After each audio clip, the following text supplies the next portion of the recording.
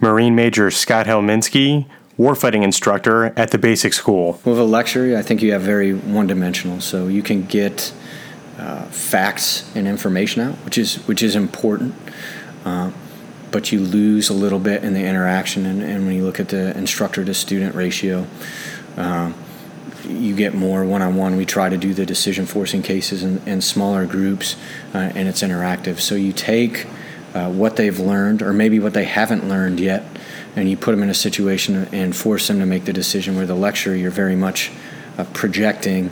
The decision-forcing case is more of a conversation back and forth, and they're able to pull out the things that you want to learn in layman's terms, and then we can spin our language on it. And really where you see it is where they have the base stuff that they've learned in lectures, and now can they apply that creatively, or do they take it at face value? Because we want them to understand that everything they learn here it's the basic school, so it's the basics, it's the foundation that they're building their house on, and they're going to make their money understanding on what to apply, where, and how to utilize the enemy, the terrain, the capabilities of their unit, to develop a creative solution that applies the fundamentals, but not necessarily in just a book answer. So they need to know how to think. They just don't need to know what to do in a situation. And you build on the lecture or the base learning with forcing them to make decisions repeatedly so they get comfortable in that arena. Damien O'Connell, Senior Fellow, Marine Corps Case Method Project. A decision-forcing case, it's a decision-making exercise based on fact. It's told prospectively, so as if the events are happening in the now. We put students in the role of the decision-maker. We call them by that person's name.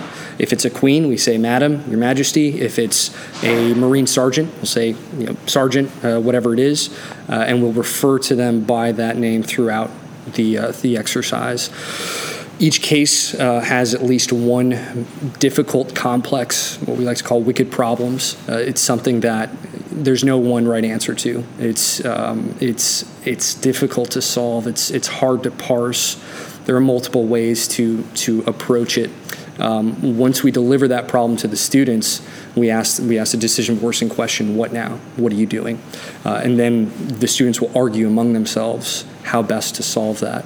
And that we've seen gives all sorts of benefits. Students get to see different points of view. They get practice talking in front of peers, or just in general public speaking, which I think is still one of the major fears people have. And they have to defend themselves. They've got to articulate their position, and that I think is absolutely crucial to any Marine officer. I mean, whether you're a lieutenant at a patrol base asking for additional resources, or a pilot who needs more mechanics, whatever it is, having those skills of articulation and rhetoric, I think are extremely useful. We started doing the case method as we looked at our role on the mission of TBS being to train and educate. So developing thinking leaders that can apply concepts. We've been looking for ways. So for years we've done the TDGs, tactical decision games, and the sand table exercises, where they're able to execute operations on a mock-up of a map and really see the impact of their decisions. The case method allows us to do that from another angle. So as opposed to a historical case study, the decision-forcing case study provides them with the information a protagonist would have had on the ground at the time they were forced to make a decision, and then puts them in that spot. So they're time constrained, maybe feeling a little stressed. They don't have all the information that they want. They have to do it in front of their peers. They have to come up with a clear decision and answer and be able to articulate that, which is what we'll expect them to do very shortly after they leave TBS as leaders.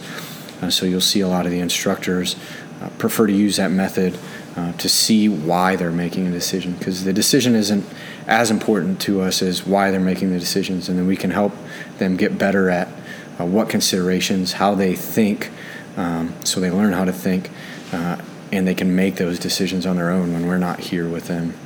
General Paul Van Riper, Lieutenant General Paul Van Riper, I believe, likes to make the point that, he's had a career of, I think, some 40 years, and that spans Vietnam, that spans Desert Storm. Out of that period, he spent probably 12 months in a combat zone, and digging down deeper, only a few months in actual combat, probably 120 days. So the question is, if being in combat is the best way to get experience, and you can't be in combat that often, even over the course of a long career, how do you get experience? So the CASE method provides vicarious experience. So a lot of type A personalities coming through here, and a lot not knowing as much because it's completely new subject material for most. And they're leery to make decisions because they don't want to sound stupid to their peers. So they're afraid to speak up, and as they make decisions and they start to hear, well, that guy made the same decision to me, or that woman thought something completely different, but that made me see the problem from a new angle, and they learn the constructive criticism part of it. I think you see the confidence in making a decision. Even if it's the wrong decision, they're making a decision.